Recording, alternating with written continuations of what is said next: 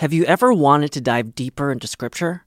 If so, you're in luck, because every day there's a new Scripture reflection from the thoughtful staff at America Media, thinking through big questions together, like, what do Catholics believe about guardian angels? And what can Gen Zers take away from the Gospels? If you're already a subscriber, you can access these reflections in your email inbox or on our website. If you'd like to become a digital subscriber, it's easy to do.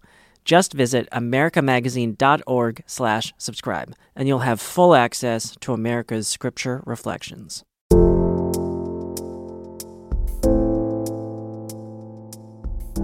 Welcome to Inside the Vatican with America Media. Each week, my colleagues Colleen Dully and Gerard O'Connell take you behind the headlines for an intergenerational conversation about the biggest stories out of the Vatican. Colleen is out this week. I'm Ricardo da Silva, Associate Editor at America Media. I'll be your stand-in host this week. Russia has launched a military assault on Ukraine, hitting targets across the country. US President Joe Biden has condemned the attack as unjustified and unprovoked. As we're recording, a 40-mile-long Russian artillery convoy, that's a 64-kilometer column of Russian arsenal, is headed towards Kyiv in an effort to take the capital city of Ukraine on the 6th day of the Russian invasion. Saying 75% of Russia's troops along the border are now fully engaged in the fight. A primary target, Kyiv. Before we get into this week's show, we want to acknowledge first the wanton loss of innocent life and devastation that this war has brought for all on the ground in the Ukraine. The pictures that fill our social media feeds are chilling. At America Media, we are praying for an end to this cowardly violence inflicted upon innocent and vulnerable people. We hope that the attacks will soon stop and that a resolution towards peace may come. But this war has also cut close to home for us, especially on Inside the Vatican.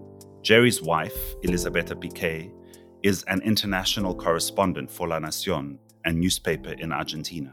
Elisabetta, ¿qué tal? Buenos días o buenas tardes para vos. ¿Estás viendo movimientos de tropas en el centro? Es una sirena antiaérea. Las sirenas, así que me voy a tener... Esta mañana, cuando me había despertado, la noticia es que era que las fuerzas rusas habían tomado... At this present moment, Elisabetta is in Kyiv, and we want to acknowledge that for our listeners today. Jerry, welcome. It's not the sunny weather kind of welcome that we usually have, but welcome to our show this week.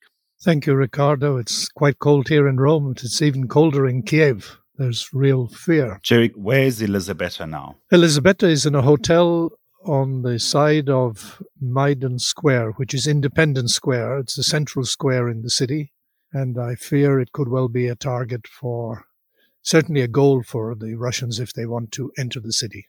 This is the third hotel that she's been moved to since she arrived last week in Ukraine. Is that correct? That's correct. She arrived a week ago. The first hotel, she spent one night, and then they closed the hotel because they didn't have a bomb shelter and they were afraid. And so then she moved to a second hotel, which she stayed until this morning. And that hotel had 40, 50 people. And they would spend much of the time in a kind of garage bomb shelter under the hotel because of the constant sirens and warnings of attacks. And there were many children down there. There was a child with grave disabilities, an elderly person with Alzheimer's, and mothers. And so this morning they moved to this hotel in the center of the city where there are several journalists, but also when she got to the hotel, she discovered that many journalists were leaving because we're expecting a major attack on the city tonight and in the coming days. But you've both decided that it makes sense for Elisabetta to stay there. This must be incredibly frightening and distressing for you and for your family. You have two children as well. And yet Elisabetta is staying on to cover this war. She told me she wanted to stay on. I agreed with her because she's gone to report on the reality of the war and what it is doing to this city of 3 million people, city with the population of Rome. She is very courageous, and I'm very proud of her. Jerry, you can be assured of our prayers for Elisabetta, for you and for your family, and all in the Ukraine at this awful, awful time. Thank you. I think she feels her job, her journalism, is to report the truth as is happening. The witness to the truth can be very costly sometimes. So let's talk about what is happening. So we're recording this episode on Tuesday. It's the first day of March. So by the time our listeners listen to this episode on Thursday or Friday, the events will likely have shifted significantly. The invasion is developing rapidly. Kharkiv has been heavily bombed for the second day. Russian missiles have now exploded in the residential northeastern parts of that city, the second largest Ukrainian city. And President Volodymyr Zelensky has called for a no-fly zone over Ukraine. What else are you hearing from where you are in Europe and also from Elisabetta? Well, I hope our listeners understand that this is the gravest threat to peace in Europe since the Second World War. The last time Kiev was invaded was in 1941, and it was by Hitler. This war, already into its sixth day, has driven 600,000 people out of the country. They've gone refugees to Poland, to Romania, to Moldova, to Slovakia, to Hungary. We don't know exactly the number killed, but we do know that 16, 17 children have been killed already. Missiles have been shot into residential areas of cities. We have seen that the Ukrainian people have risen up. They did not attack Russia. Putin decided to attack them.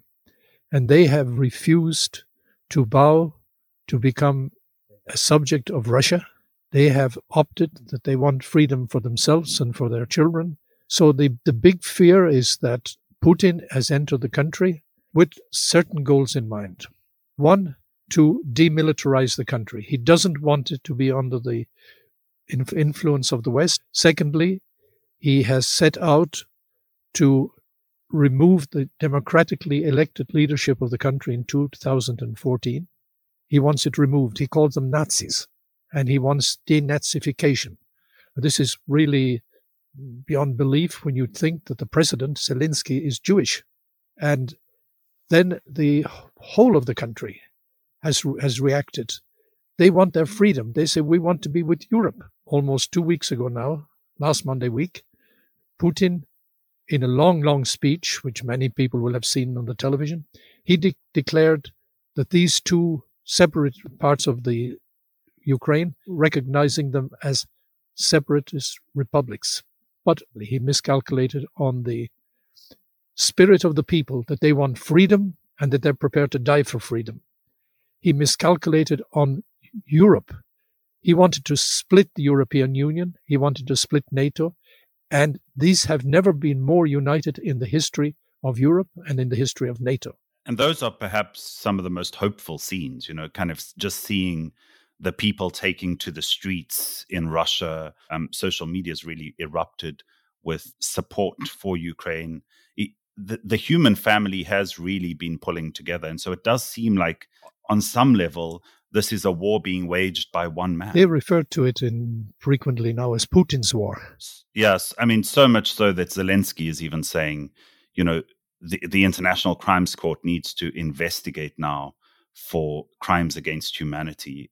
But really, the Western leaders suddenly realized that he has to be stopped. 2 weeks ago, Ricardo, when the Pope raised the question calling for prayers for peace in Europe and in the Ukraine, none of us, I don't think any of the political analysts in the world, could have imagined the transformation that we've seen in the geopolitical situation in the last 6 days. Pope Francis has said several times since he's become Pope, we are in the Third World War going piecemeal. And now, with this invasion of Ukraine, we are indeed very close to this, especially since Mr. Putin has put his nuclear forces on high alert. On Sunday, Pope Francis spoke his most direct words about this escalating war. At his usual address, at St. Peter's Square, he turned to the crowds and he said, "In recent days, we have been shaken again by something tragic, war." And then he ended that address and he said, "Put down your weapons. God is with peacemakers, not with those who use violence." Jerry, these are very strong words from the Pope. Yes, they're strong words, but they're only the latest in a long series of statements by the Pope. First of all, warning against going down the road of conflict. appealing for negotiated settlements, and then calling last week that everybody on Ash Wednesday fasts and prays for peace in the Ukraine. But he's also made some very concrete actions himself, right? I mean, he's made calls to certain people, he's visited certain people. Can you tell us about those? Yes, last Friday, Pope Francis took the most unusual step. Bypassing protocol, he went and visited the ambassador of the Russian Federation, who is the personal representative of President Putin to the Holy See. He drove down in his car, went into the embassy. Normally, in any country, you don't see, for example, President Biden going down the road to the Russian embassy to talk to them. The Russian ambassador will come to the president or to the foreign ministry. And he went alone. He didn't have anybody with him. The Vatican said nothing, but the news broke, first of all, because somebody spotted the car coming out from the embassy. And secondly, because then the Russian ambassador said the Pope had come in to express his concern over the war and the concern for the elderly, the sick, the people who will be displaced. Now we know, because Cardinal Parolin said it on Sunday, that the Pope asked for the war to be stopped and for negotiations. The message was obviously for President Putin. Now, Francis knows Putin because he's met him 3 times in November 2013, June 2015, July 2019. He's got a good idea about the man, the soul of the man, what kind of type he is. He didn't try to phone him. Maybe he asked the ambassador. We don't know what happened because the Pope hasn't said, and the ambassador has been economical with what the Pope has said. But the Pope spent around 40 minutes there. That was Friday last week. Then on Saturday, the Pope got on the phone to President Zelensky. We knew that because, first of all, the Ukrainian embassy to the Holy See broke the news, and then the president on his Twitter account said, I thank Pope Francis, who came and he said, I am praying for peace and for a ceasefire. These are very concrete measures. And he said, this has given great encouragement, support to the people of the Ukraine. Jerry, that really struck me. These are great public relations opportunities. This is clearly not what Pope Francis wants to do. This is not a public relations stint. He spent a long time talking at the embassy and then obviously making this personal call to Zelensky. But he still hasn't called out Putin. When everybody else has said this is Putin's war, Pope Francis is holding back. Why is that? Well, it's obviously he doesn't see the value in naming and shaming.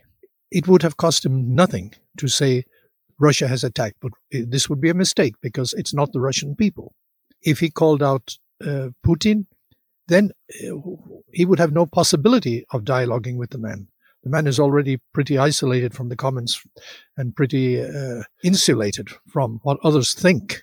And so he was anxious to try to find a way to talk to both sides. Now, remember, Russia and the Ukraine both have diplomatic relations with the Holy See. And Pope Francis is sharp. He sizes up a person rather quickly. And he obviously chose that if we're to even have a possibility, a remote chance of dialogue, it will not come from naming and shaming Putin as the responsible for the war, which he clearly is. On Sunday, the Pope's right-hand man, Cardinal Parolin, the Secretary of State, like a prime minister in a country, he said that the Vatican is ready to mediate. They will do anything to try and bring about peace or to help to facilitate peace. Jerry, is mediation even possible in this situation? I asked this of a senior Vatican official, and he said, we're ready to mediate, but for mediation, you have to have the invitation of 2 sides. Now, the Ukrainians have made very clear that they would welcome the mediation of the Holy See. No such indication has come from Russia. I said, but, well, maybe with the Patriarch of Moscow, he could mediate. He said, yes, if we could get the Patriarch of Moscow to agree with the Pope. But he said, I don't think the Patriarch of Moscow would be happy if the Pope just began mediating alone. We know the Patriarch of Moscow is, of course, close to President Putin. And Putin now identifies himself as an Orthodox Christian. But, while Pope Francis is certainly hoping to be a conduit for brokering peace here in Russia and Ukraine, there are other forces at play, right? This historic conflict between Russia and Ukraine is a political one. It's also a religious one. There are strong religious tensions, not just religious tensions, but especially strife between Christians, Catholics and Orthodox believers in both countries. And more specifically, this time-old tension within the Russian and Ukrainian Orthodox Church. And I really want to get into that with you because it seems from what we've heard that this is being exploited, certainly by Russian forces and Vladimir Putin specifically. But let's take a break. And when we come back, we'll get into those religious tensions.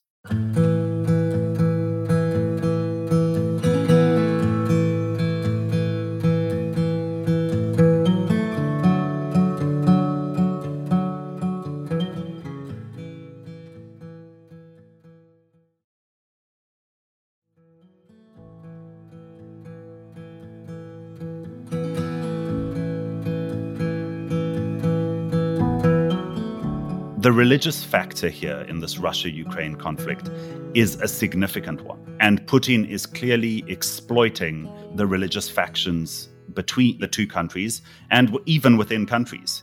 First of all, Ricardo, you have to realize that Christianity came to the Ukraine, to Russia, and to Belarus, which is also part of this conflict now, from Kiev in 988.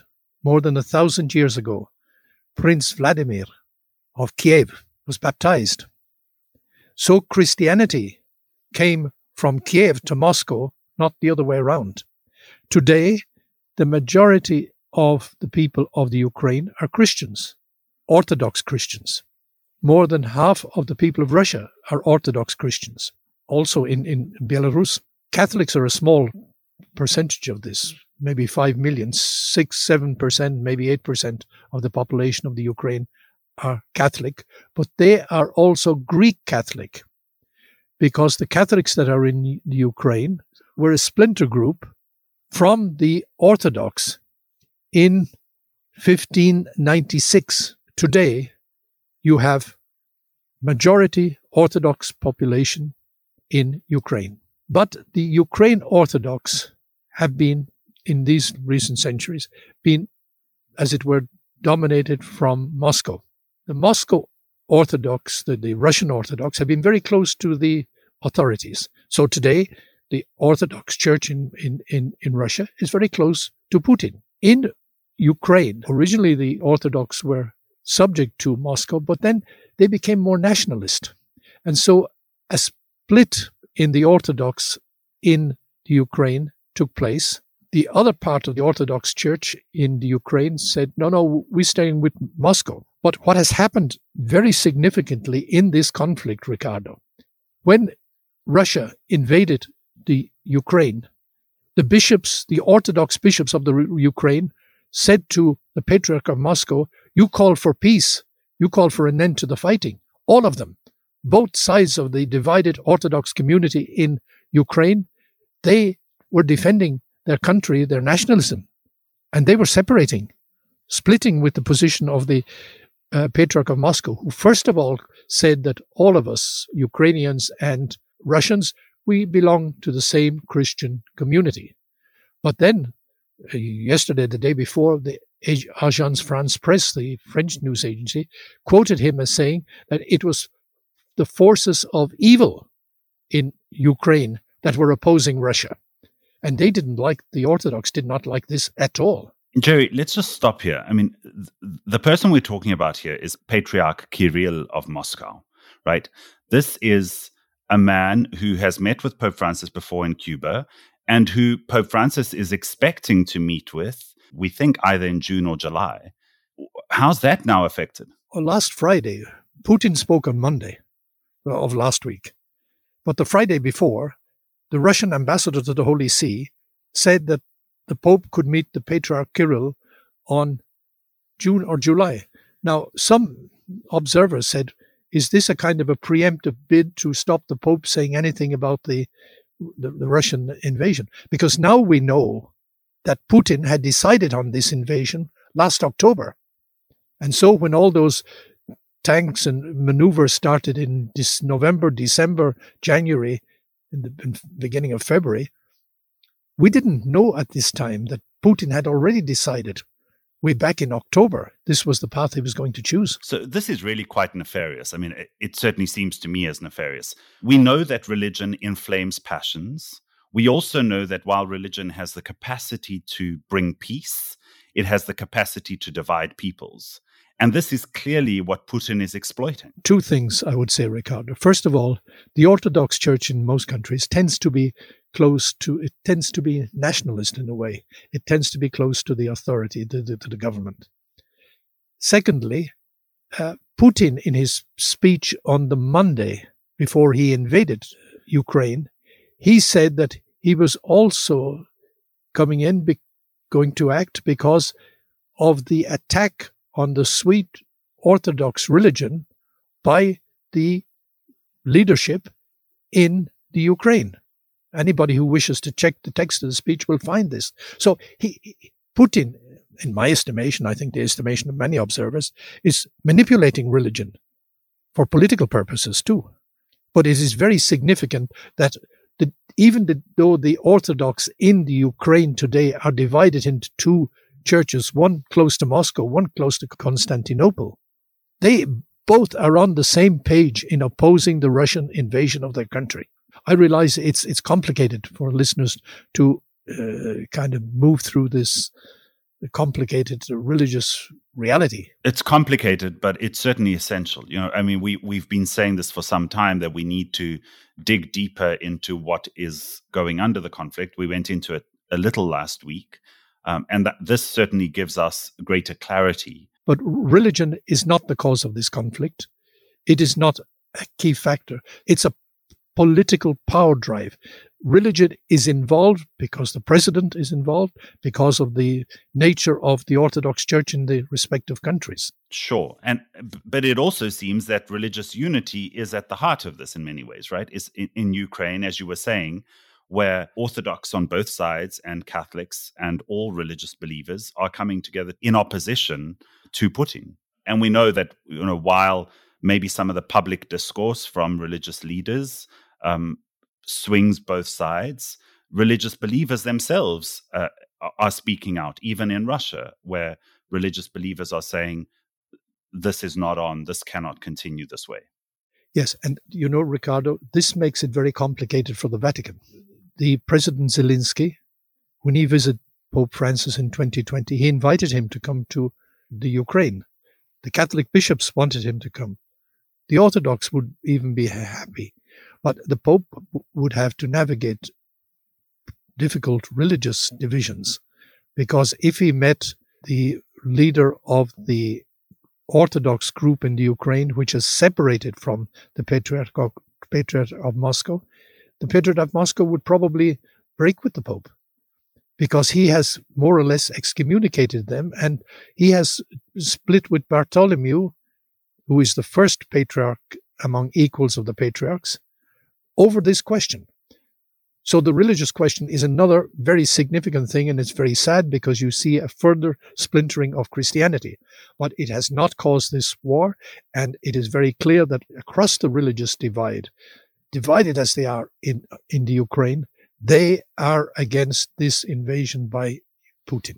Thank you, Jerry. We're going to have to leave it there, but be assured of our prayers, our continuing prayers for Elisabetta, who is there, your wife, and for all the people of Ukraine, and for peace in our world. In so many places where there is conflict, Pope Francis has reminded us that there's more than one conflict ongoing in the world at this time.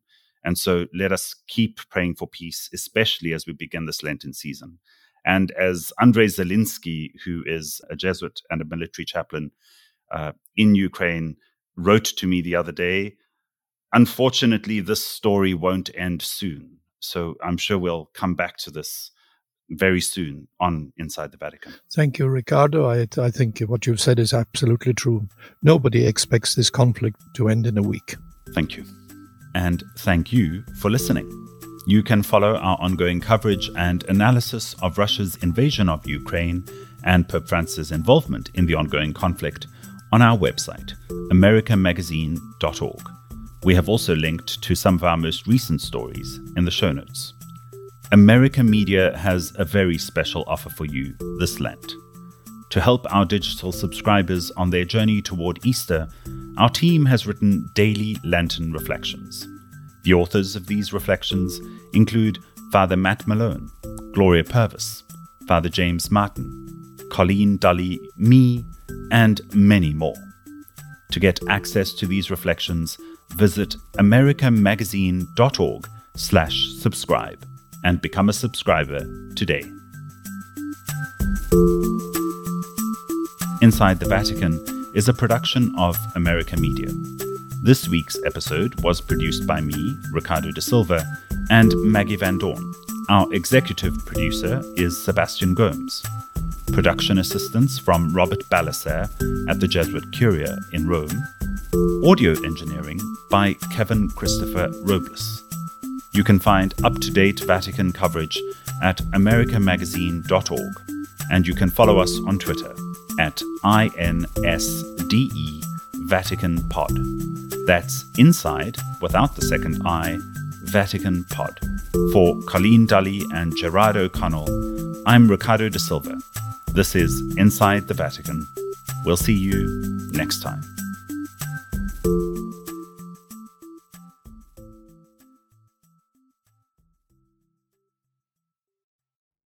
Have you ever wanted to dive deeper into Scripture? If so, you're in luck, because every day there's a new Scripture reflection from the thoughtful staff at America Media, thinking through big questions together, like, what do Catholics believe about guardian angels? And what can Gen Zers take away from the Gospels? If you're already a subscriber, you can access these reflections in your email inbox or on our website. If you'd like to become a digital subscriber, it's easy to do. Just visit americamagazine.org/subscribe, and you'll have full access to America's Scripture reflections.